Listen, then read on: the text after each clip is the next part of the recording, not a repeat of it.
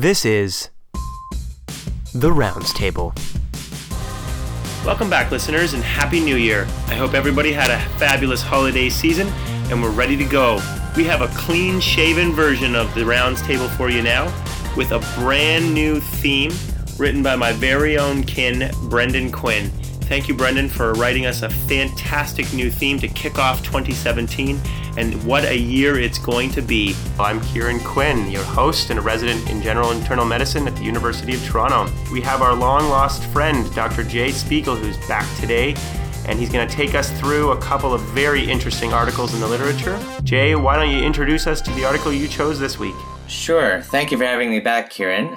So my article is entitled Alternative Strategies to Inpatient Hospitalization for Acute Medical Conditions. And it is a systematic review of systematic reviews looking at alternative strategies to inpatient hospitalization, namely outpatient management, as well as quick diagnostic units, hospital at home, and high acuity observation units, and found no difference in mortality, hospital readmission, or other disease-specific outcomes at increased patient satisfaction at a reduced cost. And so for those of you interested in the reference, it's published in JAMA Internal Medicine, October 3rd, 2016, and the first author is Jared Conley. So Jay, just help us frame this study. Why was it important in the larger context of the healthcare system? Sure, Karen. The hospitals where I work are often operating at over 100% capacity. And some of those patients, we always wonder whether they in fact needed to be admitted for their workup. Any sort of alternative strategy to inpatient hospitalization that can be done safely is of interest to me and most of the people that I work with. Great. So you said this is a systematic review of systematic reviews. That sounds complicated. Why don't you help take us through the design of this particular study? Sure. I thought it was rather meta myself. It, in fact, is a systematic review that had the goal of finding basically all the organized evidence on this topic. So it searched for only systematic reviews on alternative methods to inpatient hospitalization for medical conditions. So these conditions were specifically acute medical conditions, not including obstetrical conditions, surgical conditions, or psychiatric illnesses. And these would be conditions that usually would require hospitalization. So take us through some of the important inclusion criteria and how they assessed the quality of the studies in this particular approach. Sure. Their inclusion criteria really were trying to find any systematic review that had at least 2 studies evaluating one or more acute medical conditions usually treated in hospital. These studies could be either RCT or observational studies, and they limited their search to conditions in adults 18 years or older. And were there any key exclusions as far as the conditions that they were looking at?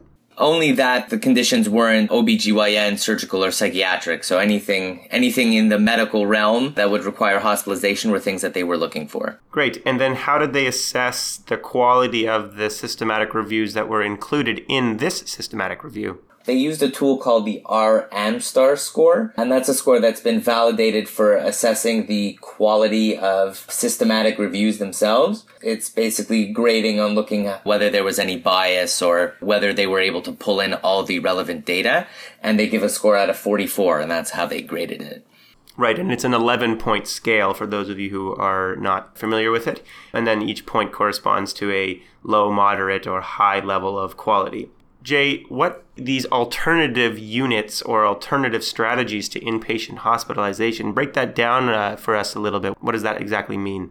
Sure. So they had 4 alternative interventions that they looked at. The first one was outpatient treatment with close follow-up. So that would be patients that presented to the emergency room and were thought to be able to be treated with going home with their treatment and then seeing a physician either in the next couple days or in the next week or so. Another one was a quick diagnostic unit where somebody comes in. It was primarily looking at rapid diagnosis of a new cancer and, to try and get all the testing organized in a quick fashion to help with that diagnosis.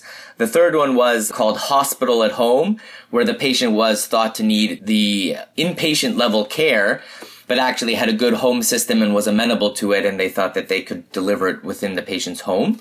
And then observation units, where people came in and they had things like cardiac chest pain that wouldn't necessarily qualify for admission to a cardiac unit, but they kept them in these observation units and tried to both carry out testing and make sure that they were safe before they were able to go home. And so what was the primary outcome? How are they evaluating the effect of these different alternative strategies? Right. The systematic reviews that they were looking at, they wanted to assess 4 primary outcomes. So the first one was mortality, which I think we all would be very interested in. The second one was an increase in hospital readmissions. The third one was either patient or caregiver satisfaction. And the fourth was cost savings. Well, those are really interesting outcomes. I think it's important they're covering both systematic level concerns with costs to the healthcare system, obviously very important patient outcomes like death and readmission, and then also on a more personal level, so, people's satisfaction. So I think that's a really well-designed study to look at very important outcomes. So Jay, take us through the main findings. What did they find after they did all this meta-systematic reviews of systematic reviews? They found 25 systematic reviews, and they thought that in general, the methodological quality was moderate by the RMs. The first intervention that they looked at, which was outpatient management. So the conditions that they looked at included low-risk PE, as well as DVT, and then chemotherapy-induced febrile neutropenia, community-acquired pneumonia, pneumothorax, diverticulitis, and renal colic. And when they looked at mortality, they found that there was no difference in mortality between outpatient management and admission. When they looked at rates of readmission, they found that for most conditions, there was no difference in rates of readmission. They did mention that for febrile neutropenia, there was a 14 to 21% chance of readmission if the patient was treated as an outpatient. But they also mentioned a secondary finding that patients treated with outpatient oral therapy actually didn't really fail. So it'd be interesting to know why exactly these patients were readmitted. Okay, and so what about the quick discharge units, Jay? These were primarily to work up conditions that mainly looked at for a new cancer diagnosis, but also things like unexplained anemia. There was no comparator group, but when they looked at mortality, they reported mortality at 0.3%, so very low, and this was in about 4,000 patients. Admissions to hospital post-quick diagnostic unit was around 3 to 10%. They were actually able to arrive at a diagnosis in around 6 to 10 days, so, not terrible. Okay, and what about the hospital at home programs? They primarily focused on CHF exacerbations, COPD exacerbations, community-acquired pneumonia, urosepsis, and cellulitis. When they looked at mortality data, they found that it was either equivalent or improved mortality when patients were treated with hospital at home. For example, the odds ratio was 0.94 for CHF. When they looked at rates of readmission, they again were either equivalent or lower when using hospital at home. So one study found a relative risk of 0.68 for readmission, and this was generally true across the other conditions as well. Yeah, and I think there's some reassuring messages in there. There's probably some bias towards, a lower risk patient population. So I think you should just be careful to interpret that it's actually a lower rate of mortality than hospitals, although it's possible. And then, Jay, did they find anything different for observational units? So for observation units, these were conditions that focused on chest pain, but other conditions included were asthma or AFib, as well as COPD. Not really much in the way of mortality data, but when they looked at readmissions, they found no difference in the rate of readmission in these studies, and the rate of readmission in general was around 5 to 10%. And what about the other two primary outcomes, the satisfaction and the cost savings they wanted to look at? When they looked at all of these interventions, there were really high rates of satisfaction with the alternative methods. I would say that most of these interventions were assessed by themselves. So just they asked people, were you satisfied with being in a quick diagnostic unit or hospital at home? But some studies did actually show that patients stated they specifically preferred this as opposed to admission. With regard to cost, the savings were uniformly less. For example, for chest pain observation units, the savings were somewhere in the neighborhood of $1,200. And just to put it in a slightly different way, when looking at quick diagnostic units, one study talked about the potential economic savings of 4.5 inpatient beds a day, which to me sounds a lot more than the $1,200 for the observation units.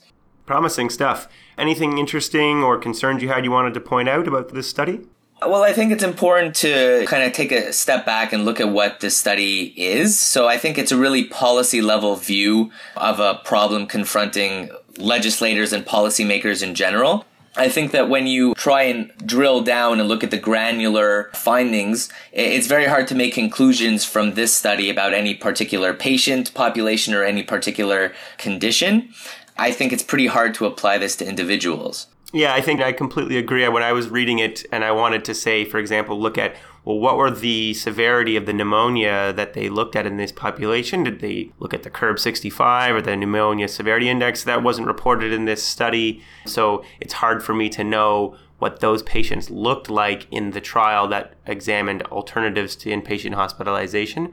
And so perhaps they wouldn't be different than the patients I would already send home with a pneumonia. Thanks for bringing that up, Jay. Any important limitations that we haven't discussed? No, I don't think so. I think, it's just important to remember that this is really just a compilation of many disparate interventions, outcomes, and conditions. And, to interpret each finding like an odds ratio, the power is reliant on the individual study. None of the findings were composite findings. So you mentioned that this really applies to policymakers, hospital administrators, division heads, but less the clinician trying to decide on whether he should send a patient home. And I think that's an important message. What would you say is the main learning point that you would hope people would take away from this article? The main learning point is this is hypothesis generating that alternatives to inpatient hospitalization have moderate evidence that they are feasible, that they are safe, and that they can actually effect cost savings and have increased patient satisfaction. So I think there's a lot of potential research and outcomes that we can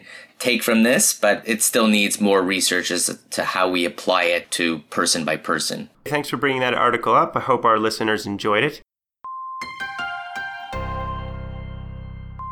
I'm going to move on now to the article that I covered this week, entitled Community-Acquired Pneumonia Incidence Before and After Proton Pump Inhibitor Prescription. It's a population-based study. First author is Fatma Othman in the BMJ, October 18th, 2016. Kieran, what would you say the bottom line is for this article? Well, Jay, this cohort study and self-controlled case series of about 160,000 adults who were initiated as new users of a proton pump inhibitor between the years of 1990 and 2013 in the United Kingdom demonstrated an association between the use of PPIs and the development of community-acquired pneumonia. However, the association between these two conditions was found to be related to unmeasured patient factors, i.e. confounding factors, and not the actual prescription of the proton pump inhibitor itself. Wow, that's incredibly interesting. Why did you choose this article? Well, PPI use in its prevalence in our population is extraordinarily high. It's estimated up to 10% of all individuals in an outpatient setting are on PPIs. And so even if the risks of a medication like a PPI is low, when it's so broadly used, you're more likely to see those adverse effects in your population. And some of the prior literature has raised the possibility that they can increase your risk of pneumonia. There's biological plausibility for that. If you inhibit the acid in your stomach, which plays a role in innate immunity, then there's plausibility for it. But we just don't have any good randomized control data to be able to actually definitively answer that question. We've made some advances in analytical techniques in statistics to help clarify the question overall. Okay, so why don't you take us through the design of this study? Well, they used administrative data from the Clinical Practice Research Data Link, which is a large United Kingdom-based electronic database, and it's of primary care records. And they linked these with hospital episode statistics database and the Office for National Statistics mortality data, basically a whole bunch of clinical data on the patients that they included from this Clinical Practice Research Data Link and what happens to them. And what was the other design of the study? There were two separate study designs within this study itself. The first was a self-controlled case series. So cases, those that develop the outcome, in this case pneumonia, serve as their own controls. And you define a risk period during or after exposure to the proton pump inhibitor. In this case, it was 30 days after starting the proton pump inhibitor, as well as the duration of the exposure to that medication, and then also control periods. And what this does is it quantifies relative incidence. So the incidence in the risk periods relative to the incidence in the control periods. So the other was just a good old-fashioned cohort study. So all patients from the database who were prescribed a proton pump inhibitor were matched to controls who had not received a proton pump inhibitor, but were similar in nature, and looked at a variety of potential contributing factors to the development of a pneumonia in these individuals. So that included smoking and alcohol use, immunosuppression, other comorbidities, frequency of visits to their family physician, as well as their socioeconomic status. Okay, so who were the patients that made it into this study? So they took a random sample of patients from that database, which equated to 160,000 adults between 1990 and 2013, who were newly prescribed a proton pump inhibitor, and then they also recorded for how long they took the medication for. They determined this sample size of 160,000 people to detect a hazard ratio of 1.1, and that assumed that the development of pneumonia was on a rate of 6 per 1,000 patient days. So if you followed patients for 1,000 days, 6 of them would develop a pneumonia. Overall, the patients in this study were about 56 years old. 55% of them were women, so a pretty even gender split. The users of proton pump inhibitors were more likely to have been smokers. So 43% of them were smokers compared to about 33% in the control group, as well as were higher consumers of alcohol. So 29% had higher consumption of alcohol compared to about 24% in the control group. And they also had a higher burden of comorbidities and opioid and corticosteroid use. So all of these things putting them at risk for development of pneumonia, potentially independent of the PPI itself. So what was the exposure that they were looking at? It was all about exposure to a new prescription. These were not previous users of proton pump inhibitors. Their primary outcome looked at the development of community-acquired pneumonia. That was both requiring inpatient care and also those who could receive outpatient care. For those who, developed more than one pneumonia, the two separate events had to be at least 84 days apart to be considered a separate pneumonia event. Otherwise, they would have been deemed just an extension of the prior pneumonia. And then for sake of accuracy is around how they defined what a pneumonia was in this cohort of individuals. There was a broad definition where that included all infections that were lower respiratory tract infections or chest infections. More of a narrow definition, i.e. purely a pneumonia diagnosis. And then also those from the mortality records where pneumonia was listed as their cause of death. So what were the main findings of the study? So on average, and this is kind of neat, proton pump inhibitors were only used for a 28-day period, so fairly short. Now, I'm not sure because we don't know in this kind of study design whether that was because patients stopped using them. We know that patients are often non-adherent to medications, or if they were just prescribed for about a 1-month period as a trial treatment for, some condition, maybe acid reflux, to see if they responded or not. The primary finding really was that patients who were newly prescribed a proton pump inhibitor had a hazard ratio of about 1.7 to developing pneumonia compared to controls after you controlled for the factors such as smoking, alcohol use, and comorbidity. So in other words, if you took 1,000 individuals and followed them for a year, about 10 would develop a pneumonia who did not use PPIs, and about 17 people would develop a pneumonia who were newly prescribed a PPI. Finally, there was an increase of about 1.2 in the rate of incidence of pneumonia in the first 30 days after prescription, and a 1.5 increase in the remaining duration of use of the PPIs. So why did they conclude that this is not specifically due to the PPI then? Yeah, it's very interesting because you would look at face value and say, well, that's pretty clear. So here's how it works.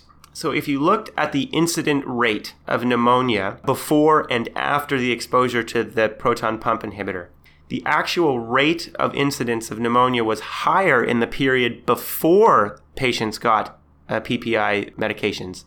And then after they got a PPI, the actual rate of incidence of pneumonia decreased. So if you kind of analyze this or looked at it a slightly different way, the rates of pneumonia were the same before and after PPI exposure. The rates of pneumonia increased in the patients who did not take a PPI. So to kind of put that all together and summarize it for you, Jay, it all suggests that the patients who received proton pump inhibitors were at an increased risk of developing a pneumonia to begin with, and that the prescription of the proton pump inhibitor itself may have been at the time of an interaction with the healthcare system.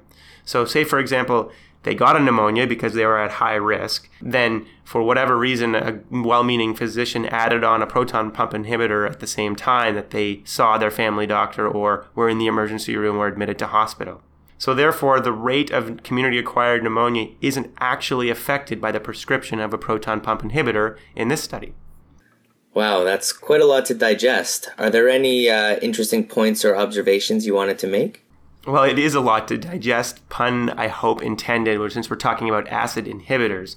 But it is a bewilderingly complicated statistical study. It took me a long time to really digest through this. But it's interesting because it takes the limitations that we have in the literature of a lack of randomized control trials and good prospective data to really try to fundamentally get at this important question of whether these proton pump inhibitors increase rates of pneumonia because they're so widely used. But there is one point that you should understand, that a key assumption in the types of designs that they used, that we talked about in the methods, and those are known as the self-controlled case series, they don't account for factors that may change over time between exposed and unexposed individuals. Like, for example, if the exposed individuals who are going to take a PPI stopped smoking or cut down on their alcohol use, it just assumes that those are stable and unchanging over time. Okay, so why don't you summarize your take on the balance of strengths and weaknesses of the study? Yeah, I think that really we should regard this study with optimism and have it reassure us. But nevertheless, you should have lingering doubts about the true effect of PPI therapy on pneumonia development without our gold standard prospective randomized control data. Although, because I don't think we can expect that to happen in the foreseeable future, this should be a fairly reassuring study that you're not putting your patients at increased harm if you're prescribing the PPIs for an appropriate indication.